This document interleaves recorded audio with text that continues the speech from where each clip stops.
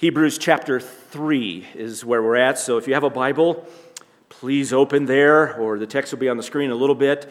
Hebrews chapter 3 will continue this morning. Warning signs and warning labels are everywhere. We see them every day on products or signs. Here's a sampling of these. One of my very favorites, if you can't read that first one. Danger. Do not hold the wrong end of a chainsaw. One of my very favorites there. Probably shouldn't own a chainsaw if you need that warning, but lots of signs, right? We see them all the time on products, and we see them posted all over. They are meant to get our attention, right? They're written in those kind of bold letters and colors. They're meant to get our attention so we avoid danger or we avoid death even. And what does a wise person do when they read the warning sign? They heed the warning, right? They take it seriously. They don't say, well, I think I'll try that anyway. They don't ignore the warning. They are there for our protection. They're there for keeping us safe. We see them all the time. The Bible contains warning labels. Did you know that? As you read the Bible, there are warning labels. Danger. Don't do this. Warning. This leads to death. There are warnings and warning labels, and particularly in the book of Hebrews. The letter we're studying contains warnings to Christians of a much more serious nature than even holding the wrong end of a chainsaw. These are weighty warnings. Some of them warn of eternal danger. And I'm going to argue this morning that Christians are those who heed the warnings of Scripture. They're written for us. So Hebrews 3, we are in this section of God's Word. Hebrews chapters 3 and 4 is the first extended warning of the letter.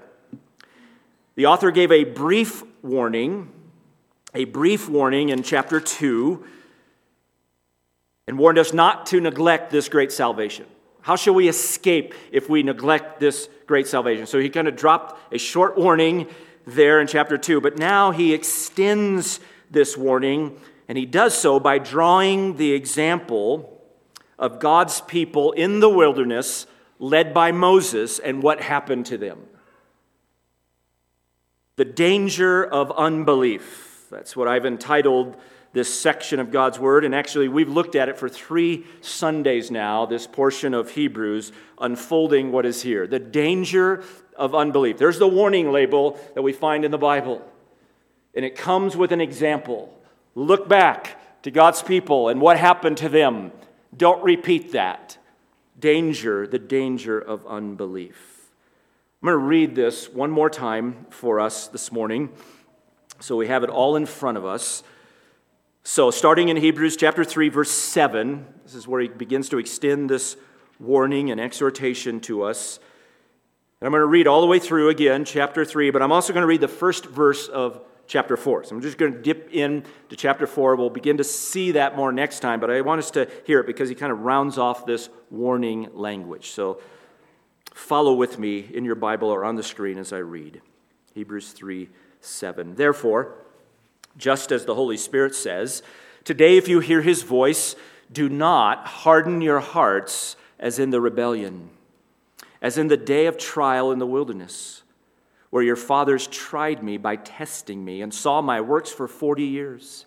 Therefore I was angry with this generation and said, they always go astray in their heart, and they did not know my ways. As I swore in my wrath, they shall not enter my rest. Take care, or you could say beware. brethren, brothers and sisters, lest there should be in any one of you an evil, unbelieving heart and falling away from the living God. But encourage one another day after day, as long as it's still called today, lest any one of you be hardened by the deceitfulness of sin. For we have become partakers of Christ if we hold fast the beginning of our assurance firm until the end. While it is said, today, if you hear his voice, do not harden your hearts as in the rebellion. For who rebelled when they had heard? Indeed, did not all those who came out of Egypt led by Moses? And with whom was he angry for 40 years? Was it not with those who sinned, whose bodies fell in the wilderness? And to whom did he swear that they should not enter his rest, but to those who were disobedient? So we see that they were not able to enter because of unbelief. Therefore, chapter 4, verse 1. Therefore, let us fear, lest while a promise remains of entering his rest, any one of you should seem to come short of it. You hear it? The danger of unbelief. So we have seen over these 3 weeks that the author uses the example of the Exodus generation. That is, that generation that was led out of Egypt by Moses, went to Mount Sinai, received that great revelation, and then went into the wilderness toward the promised land. He uses the example of the Exodus generation under Moses, and he applies it through the lens of Psalm 95. That's the scripture he's quoting specifically, Psalm 95. He applies the events of Numbers 14 through the lens of Psalm 95, and he applies it to us, to the church. And we have seen, especially last week, how sobering and powerful an example that is. That entire generation who came out of Egypt, that entire adult generation, died in unbelief under God's judgment in the wilderness. What a sobering example. And he's using that, saying, watch out. And so he quotes Psalm 95, and he's telling us to hold fast to Christ. We mustn't do that. We must continue to hold fast. So after quoting Psalm 95, he gets right to his warning, and that's verse 12. That's the label. Danger. Beware. Beware, brothers and sisters, is what he's saying. Lest there be in any one of you an evil, unbelieving heart and doing the same thing, falling away from the living God. Encourage one another, lest any one of you be hardened by the deceitfulness of sin. You hear the warning language. Beware, be on guard, take heed. 4, verse 14, we become partakers if we hold fast the beginning of our assurance firm until the end. The necessity of persevering to the end in faith. And he gave and he drew out, we saw it last week, the power of that example from the wilderness generation. And then chapter 4, verse 1, he's going to continue now where he says, let us fear, while a promise remains of entering his rest, any one of you should seem to come short of it. It's danger. There in chapter 4, he's now picking up on this idea of rest and what it means to enter God's rest, what God's rest means. And we will develop that in after the new year, that section of Hebrews 4. But this morning, as I promised, I've been promising the last couple of weeks, this morning we're just stop here. We're just going to take a step back now and ask this question. This question, I gave on the screen there, meant to give you the main takeaway from this. Avoid the unbelief of the people of God in the wilderness who failed to enter his rest. That we've been seeing that. That's the main takeaway, right? Avoid the unbelief of the people of God in the wilderness who failed to enter his rest. We must hold fast to Christ. That's the main thing that we have seen. Now here's the question that I said we would entertain here and try to answer, because many of you have this question. It's a very good question.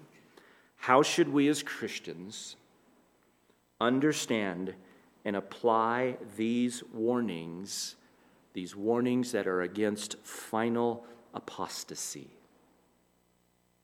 That's what he's warning, I believe. That's what he's warning against. By final apostasy, Apostasy is the word he uses in verse 12 for falling away from the living God. He means falling away in final unbelief under the judgment of God. Falling away, being lost. How should we as Christians understand and apply these warnings against this unbelief, this final apostasy? I said we'd take that up, and that's what we're going to do now, because it's a difficult question. And it's a difficult question, and we will continue to develop this through Hebrews, because we're not done with the warning labels. We're not done with the warning passages. There are at least 3 more extended warnings in Hebrews, and they get more severe as we go. So we will take them in turn, each on their own context, on their own terms, and we will develop them. So what I'm going to offer you this morning, I will call a preliminary conclusion. I reserve the right to change and hopefully grow in my understanding here, but I want to give us some orientation of how it is we should understand these warnings. Now, over these past 3 Sundays, or the 3 Sundays we looked at this text, I've attempted to faithfully as I could explain this passage on its own terms. You've heard some of that, and you've heard the warnings.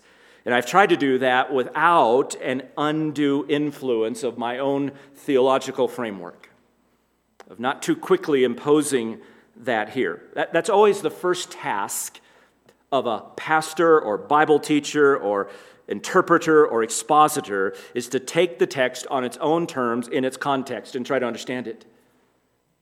But at some point, we must bring our theology to bear on any given text of Scripture.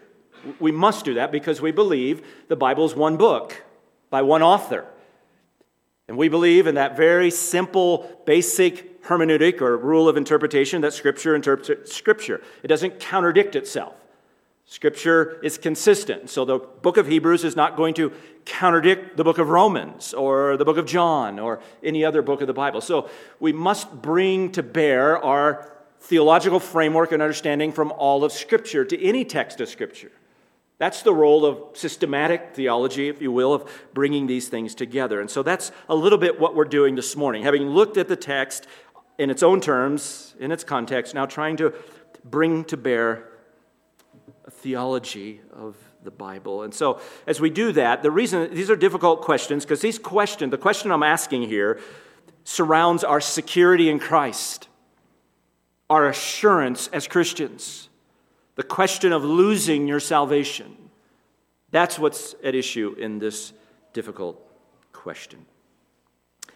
So, a little bit different this morning. What I'm going to do here under this heading, the warning of Hebrews, 3 views. I'm going to just invite you to step into the classroom here for a moment. This is a little bit less sermon, a little bit more classroom-style lecture. I want to ask you to think with me through these kind of views, because there are different views of how we understand Hebrews. So a little bit more lecture style. Sorry, college students, you thought you were done with classes, but we're going to have a little class here this morning. But then we'll get back to preaching here at the end. I'll try to bring out the implications of this. But I want to give you some orientation.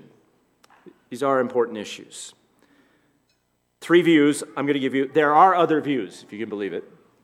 And I don't have time for all of those views. There are other views, especially the view, I referenced it briefly last Sunday. There is a view that says all that's in view here is the loss of rewards, not eternal judgment. So all that's being threatened here is either the temporal judgment or the loss of rewards. That is a view that some hold. I just don't have time to try to dissect that view. I just said last week, I find that to be highly implausible through Hebrews. And I tried to say that last week. What he has in view here is final apostasy, the danger of God's judgment, of not entering his final rest. So that's a view, but I'm not going to entertain. I'm going to give you, first, I'm going to give you the 2 most common views of how we understand the warnings of Hebrews. And then I'm going to offer you a 3rd view that I will subscribe to this morning, that, at least for now, I think does the best with the text, these difficult issues. So let me start with the first view. The first view, I'm going to label each of these. Number one, the loss of salvation view. The loss of salvation view, which is historically the Arminian, if you're familiar with these terms, if you're not, don't even worry about them, the Arminian or Wesleyan kind of view of these warnings. What does this view teach? So I'll give you a summary of each one of these views, and then I'll tell you who they think the warnings are addressed to. So here's the summary. True believers may renounce and abandon the salvation they once had. That's what this view, that's what these warnings. True believers, those born of the Spirit, those justified by faith, those believers, true believers, may renounce and abandon their salvation, the salvation they once had. This is true apostasy. That is, genuine believers, through neglect, through sin, may fall away in final unbelief and be lost. Loss of salvation. They really had it, and they lost it through unbelief. In this view, second note, these warnings are addressed to Christians.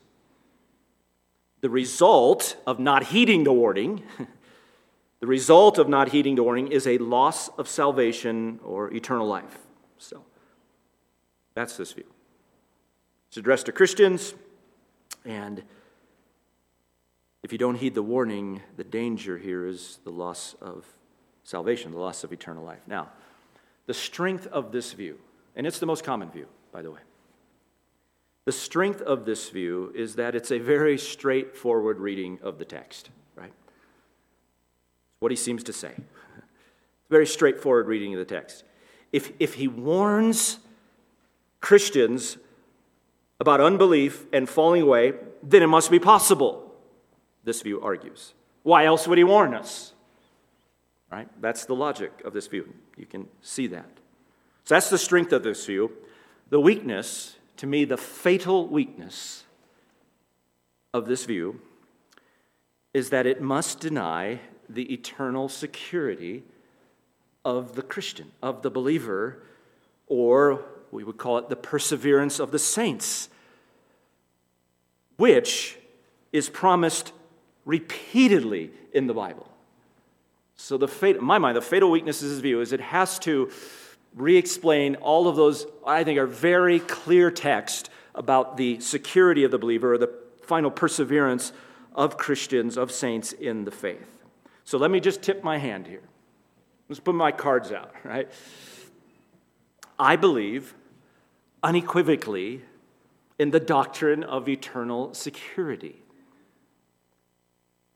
I believe unequivocally in the doctrine of the eternal security of the believer. I am reformed when it comes to the issues of salvation. Proudly so, unashamedly so. I have taught and defended elsewhere, so I'm not going to do that this morning, this truth, this doctrine from many texts. So I'm unashamedly reformed. I believe in the P of TULIP. If you know the acronym, if you don't know what I'm talking about, just tune in later. Believe in the P there, the perseverance of the saints. Believe that with all my heart. The Bible teaches that. So I have tried to defend that in many places elsewhere. I'm not going to defend it except to give you one text, because I can't resist Romans chapter 8. After all, we looked at this text as a grand text, really the pinnacle of the book of Romans, that rehearses our security. So let me put that on the screen. If you want one text, there's so many texts, but here's a great one that we looked at. Romans chapter 8, starting verse 29. Actually, verse 28 is such a well-loved verse that we thought on. Remember verse 28 of Romans? Not on the screen, but he says, we know that all things work together for good. All things work together for good to those who love God. There's nothing that's going to work against you to separate you from Christ ultimately. So anyway, I'm not going to re-preach Romans, I promise. But let me just read it, because just enjoy this. For whom, here's his grounds for that great truth that we love, for whom he foreknew, he also predestined to become conformed to the image of his Son, that he might be the firstborn among many brethren, and whom he predestined, these he also called, and whom he called, these he also justified, and whom he justified, these he also glorified. That's called the golden chain of salvation. No one falls out of that. Everyone that God predestined and called and justified is glorified. Not half. So, and then skip down to the end of that chapter where it's just this crescendo of Romans 8. For I'm convinced that neither death, nor life, nor angels, nor principalities, nor things present, nor things to come, nor powers, nor height, nor depth, nor any other created thing shall be able to separate us from the love of God, which is in Christ Jesus our Lord. You cannot say it more comprehensively than that. Nothing. So, secure. Jesus said, my sheep hear my voice. I know them, and they follow me, and I give eternal life to them, and they will never perish, and no one will snatch them out of my hand. My Father, who is greater than all, has given them to me, and no one will snatch them out of the Father's hand. Oh, it's just, we can multiply text. I promised I wouldn't do that. So let's go back to the outline here. That to me is the fatal flaw of this view. While it has a straightforward reading of Hebrews, in many ways it just neglects this greater truth. Number two, the response here. The evidence of salvation view. The first is the loss of salvation, the evidence of salvation view. This is the classic Reformed view. So that was a kind of classic Arminian Wesleyan view. This is the classic kind of Reformed view. Here's the summary. True believers will persevere in faith as evidence of their genuine salvation. Those who fall away, at least appear to fall away, were never truly believers in the first place. They only appeared to be so. The lack of perseverance reveals the reality of their being not a Christian. So this is this view. True believers will persevere in faith, and that is the evidence of their genuine salvation. And if any would seem to make a good start and then fall away, it reveals they were not believers in the first place. Now, that statement, as it stands, I believe. I do. I believe that statement, as it stands there in its own terms. That true believers, I just argued that they persevere in the faith. So if there's not a perseverance, there's not a reality of salvation. So I believe that first statement. I'm going to tell you in just a moment why I disagree with this view ultimately. But where do they get this statement? Well, look with me at chapter 3. We've been over these verses, but look back with me at chapter 3, verse 14. And notice these conditional statements. Verse 6 and verse 14 are very similar. And these are conditional statements, but they're written in a very unique way, and the tenses of the verb are made much of in this view. He says in verse 14, "For we have become partakers of Christ." He uses this perfect tense. It means we become and we currently are partakers of Christ if we hold fast the beginning of our assurance firm until the end. So the argument is, what he is saying here is that the holding fast is the evidence that you're a partaker of Christ. We are partakers if we hold fast. We become partakers if we hold fast. How do you know you're a partaker? You hold fast to Christ. Do you see that? It's the evidence of the inference that we are partakers in Christ. That's how this conditional statement is understood. And so they would argue that just think of the reverse of that. If someone doesn't hold fast, what's it mean? They didn't become a partaker. Doesn't mean they lost it. Means they never were. They didn't become a partaker. So that's where this argument has come from. So I agree with that as it stands. Where else do they get this? Well, this the larger example we've been looking at. We looked at the example of Israel in the wilderness. Remember last Sunday? And so this view would say, look at Israel. That's the example he's using. They were outwardly part of the people of God. Right? They were outwardly, looked like they were part of the people of God, but their unbelief proved they weren't. They didn't enter the rest. So there's the example. There may be people that have an appearance, but in the end, because of their lack of perseverance, they're not the people of God. They're unbelieving. So far, so good. Who are the warnings addressed to then? Here's the second part of this view. The warnings are addressed to a mixed audience. By mixed, I mean Christian and non-Christian. And they warn those who may not truly be Christians. The warnings are a call for self-examination to see whether you're a Christian. That's this view. So the warnings, so this view is saying, listen, the writer, he's just addressing the church and he's doing it in generous terms. He just calls them brethren. Chapter 3, verse 12, take care, brothers and sisters. Yeah, he's speaking in but he knows that in any church there's a mixed audience. There will be some in that congregation who are not believers. So these warnings that pop up are for those people. They're for non-Christians. They're for those who are not believers. Maybe they think they're believers. They're almost Christians. They've come a certain way, but not all the way. Or they're pretending to be Christians. Or they're just deceived. They're disingenuine Christians. And that's who the warnings are for. That's this view.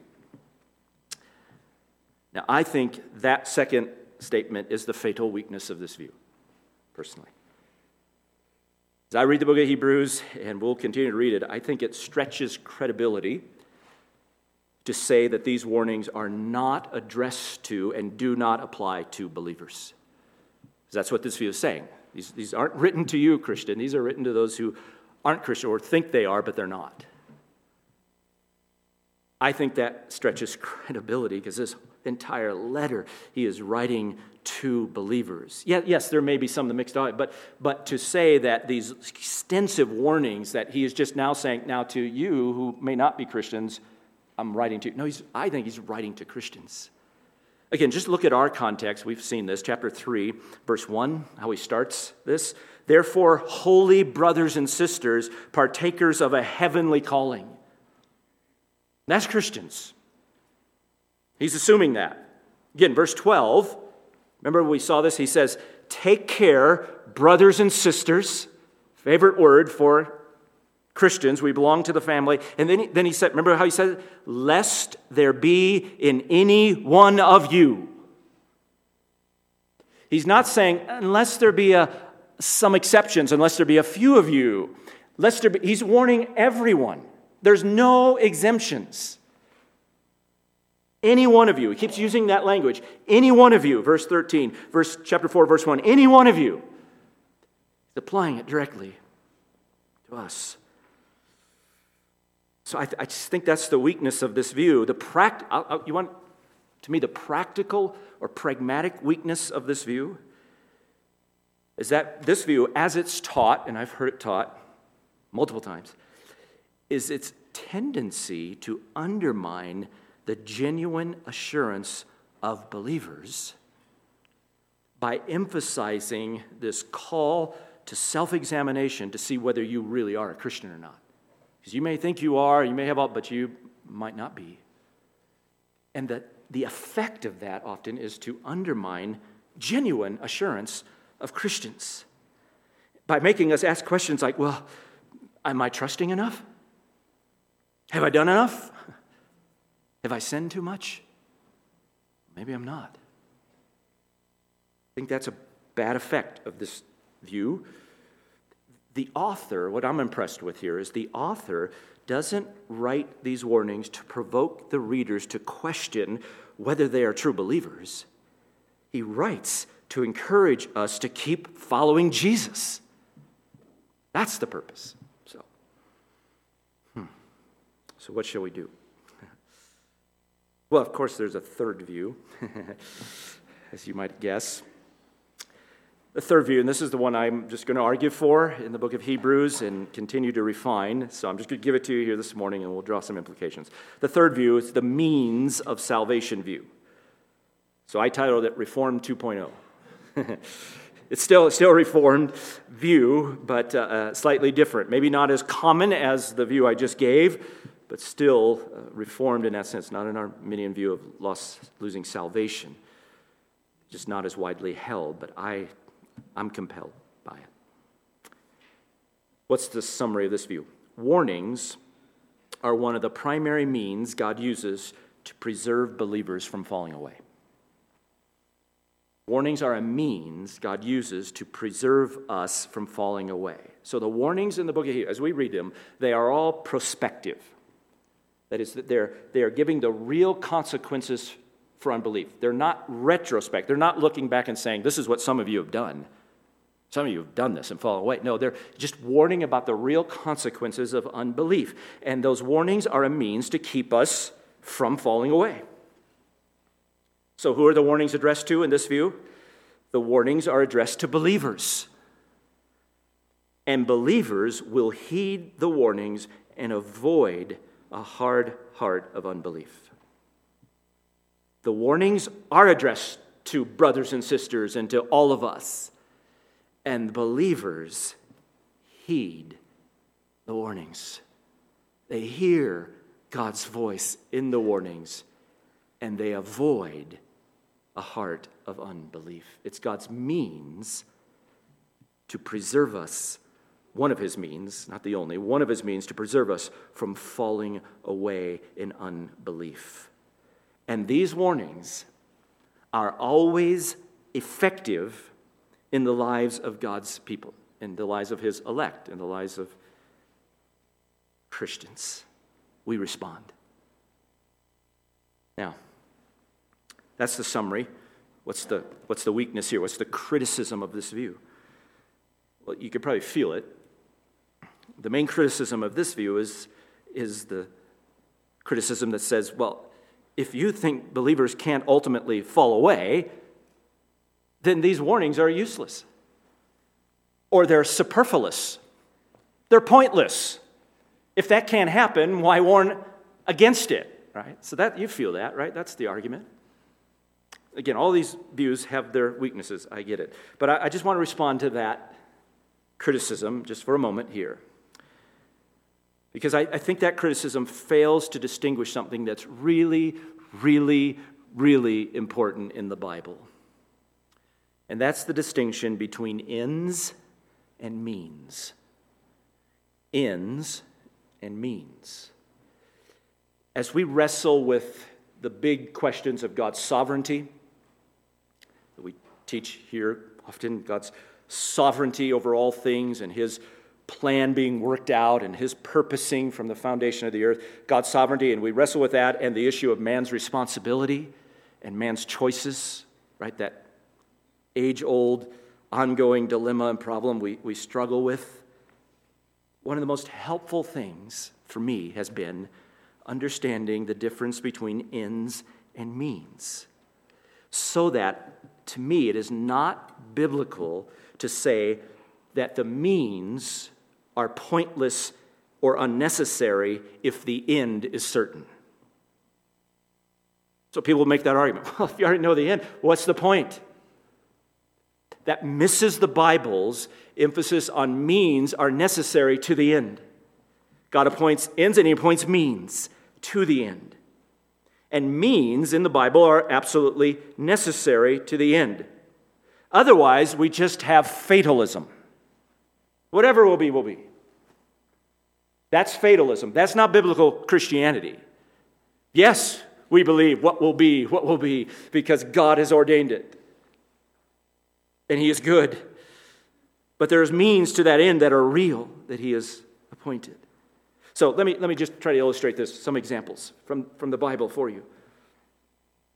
Again, we believe, the Bible teaches, God has chosen those he will save from eternity.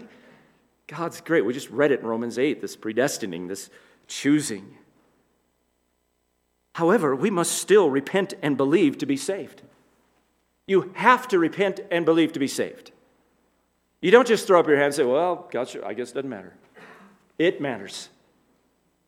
We must preach the gospel for people to be saved. We must. God has said that. It's a command of the Bible. Don't be wiser than God. and say, well, he's elected, he's anointed, it's just going to happen. No, the means are necessary. So he points to means, and we give ourselves to the means. Why do we make so much about preaching the gospel and missions to hard places? Because we believe it's the means that God uses. We don't negate the means because we believe God is sovereign and the ends are settled. Means must be present for the end to be obtained. Here's another one. I'm often asked this. It's a really good question. If you believe that, if you believe God is sovereign and He orchestrates and works all things after the counsel of His will and determines, why pray? Why pray? He's just going to do it, isn't He? No. Not apart from prayer. Pray, because it's the means to God's ends. It's real. We learned a couple weeks ago from the book of James, chapter 5, that the effective prayer of a righteous man accomplishes much. We believe that. Absolutely. We pray because it's the means God has appointed. We give ourselves. So we see many examples of that in the Bible, and I'm arguing that the same pattern of means and ends applies to perseverance. God promises to keep us. God promises to preserve us, that no one will snatch us out of His hand, that nothing will separate us from His love. And the warnings are one of the means God uses to preserve us. He's just writing to us as human beings because we can conceive of the consequences of unbelief. And He's using that as motivation to keep believing. Dr. Tom Schreiner, in his little book on perseverance, Run to Win the Prize. It's a book on perseverance. He just noted, I thought was a pretty interesting example in the Bible that I remember when we went through the book of Acts, we saw. This was in Acts chapter 27. Paul's on the ship, remember? Trying to head to Rome, and that great storm rises up. Remember that whole story? And it's a raging storm. It looks like all of them are going to die, and God comes in the night and promises through an angel to Paul that every person on the ship, all 276 of them, would live. No one would be lost. You remember that story? And then a little bit later, the soldiers are getting worried, and so they're trying to escape the ship. Remember that? Putting down the boats, and Paul comes and he warns them. And he says to the guy in charge, unless these men remain, you yourselves cannot be saved. Isn't that interesting? Well, if God just promised you that no one's going to be lost, why are you warning them? Because it's the means. It's the means. Paul believed the warnings was one of the means by which the promise would come to pass. Right? It's common sense. Don't jump off the boat, or you'll be lost. That's the warnings in the Bible.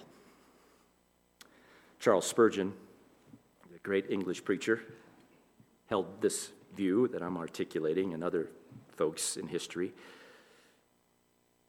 He comments this. He's actually commenting on Hebrews chapter 6. We'll get to the most difficult of these texts sometime. Hebrews chapter 6. Be a while. We'll get there.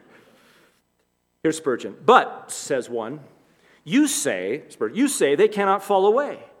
What is the use of putting this if in, like a bugbear to frighten children, or like a ghost that can have no existence?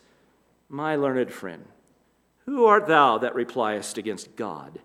If God has put it in, He's put it in for wise reasons, for excellent purposes. Let me show you why. First, O Christian, it is put in to keep you from falling away. God preserves His children from falling away, but He keeps them by the use of means, and one of these is the terrors of the law, showing them that what would happen if they were to fall away. There is a deep precipice. What is the best way to keep anyone from going down there? Why? To tell them that if he goes down there, he would be inevitably dashed to pieces. In some old castle, there is a deep cellar where there is a vast amount of mixed air and gases, which would kill anybody who went down. What does the guide say? If you go down, you will never come up alive. Who thinks of going down? The very fact that the guide telling us what the consequences would be keeps us from it. Our friend puts away from us a cup of arsenic. He does not want us to drink it, but he says, if you drink it, it will kill you. Does he suppose for a moment that we should drink it? No. He tells us the consequences, and he is sure that we will not do it. So God says, my child, if you fall over this precipice, you will be dashed to pieces. What does the child do? He says, Father, keep me. Hold thou me up, and I shall be safe. It leads the believer to greater dependence on God, to a holy fear and caution, because he knows that if he were to fall away, he could not be renewed. And he stands far away from that great gulf, because he knows that if he were to fall into it there would be no salvation for him. End quote. That's the warning signs. What do believers do? They heed the warnings. It's God's means. It's his gracious means.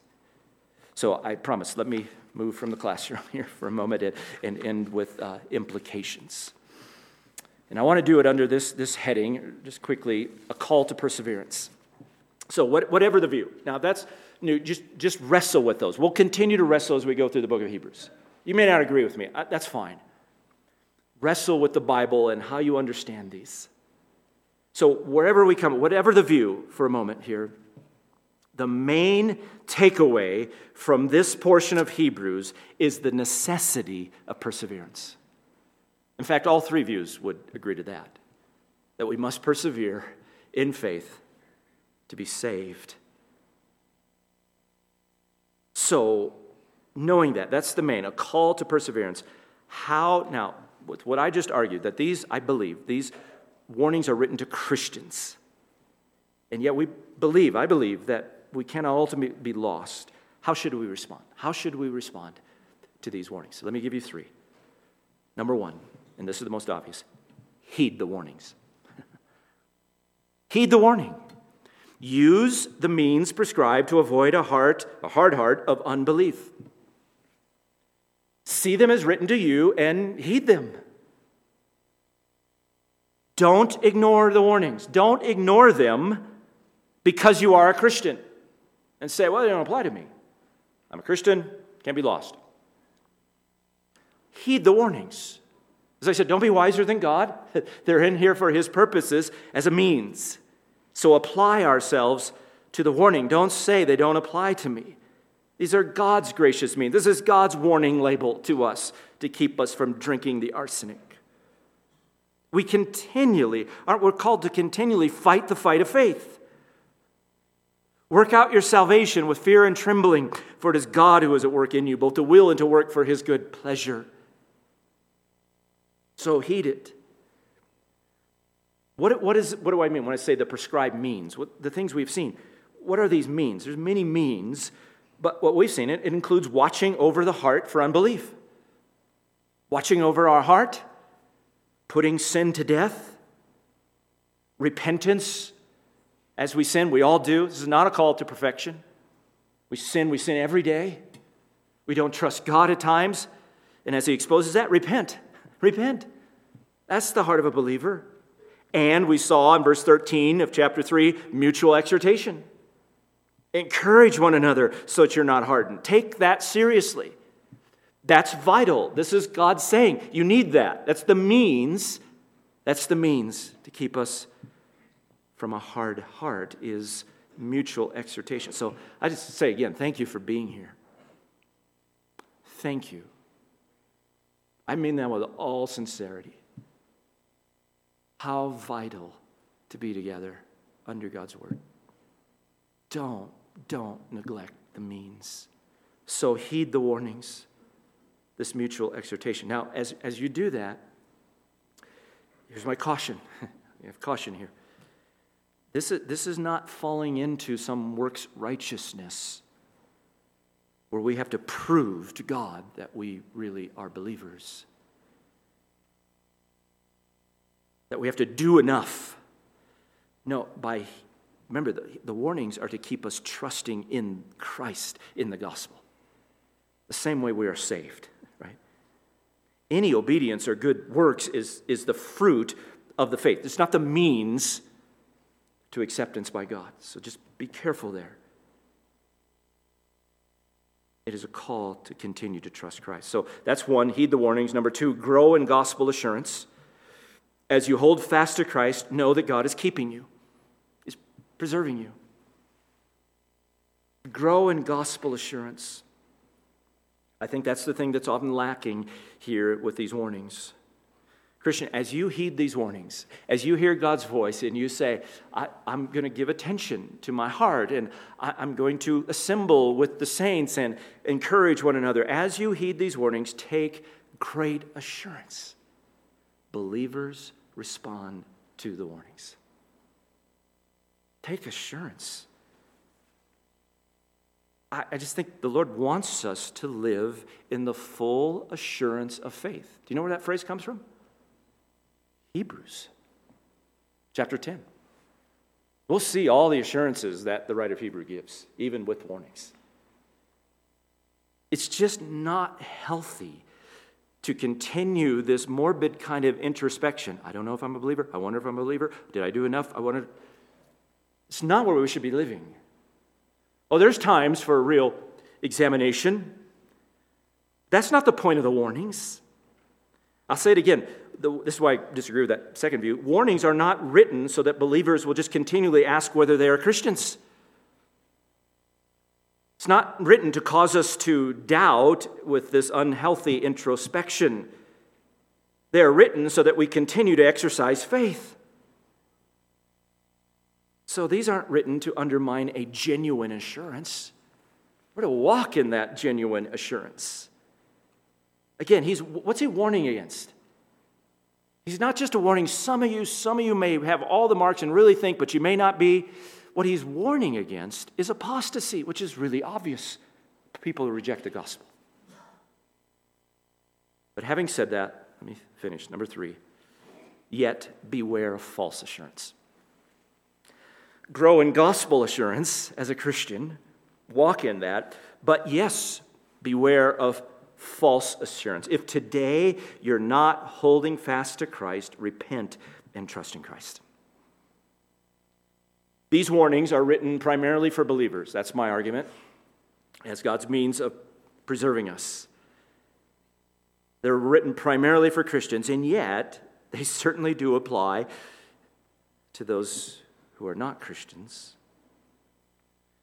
And when I say beware of false assurance, again, I don't mean that kind of wrong introspection that's always doubting my salvation and questioning because I sinned 7 times yesterday or I fell too much, and I don't mean that kind of thing that's unhealthy.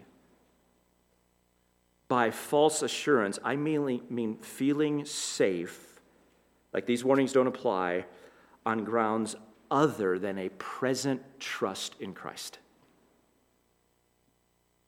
That's the grounds for our assurance. Any other ground is sinking sand, the song says, right? What would some of those grounds? Well, if it's just your own goodness, I'm a pretty good person. These warnings don't apply. I'm pretty good. That's a false assurance. It's your present trust in Christ. Or, as I've mentioned already in this study, just a past decision, a belief way back there. When I prayed to receive Christ, when I was baptized, and yet there's no present affection for Christ. There's no present trust and treasuring of Christ, and you just feel safe because, well, I did that. You see salvation as a vaccination. To use a current analogy, a vaccination, I got that, never thought about it again. Salvation is not a vaccination. It's a present, ongoing trust in Christ. So today, if you hear his voice, don't harden your hearts. Are you presently trusting and clinging to Christ alone? If you're not, today, come to Christ. If you are, take great assurance. And may God use these to preserve us. Let me pray for us as we finish. Oh, Father, these are hard things. Help us. Help us to understand your word and to apply it rightly. Oh, I do pray if any are without Christ, that today they would hear your voice and they would be trusting in you. If there's any with a false assurance, just resting on something way in the past or on their own goodness, Lord, bring conviction and repentance and bring them to Jesus. Cause us to cling to Christ and so walk in the full assurance of faith. We ask this in Jesus' name. Amen. Amen.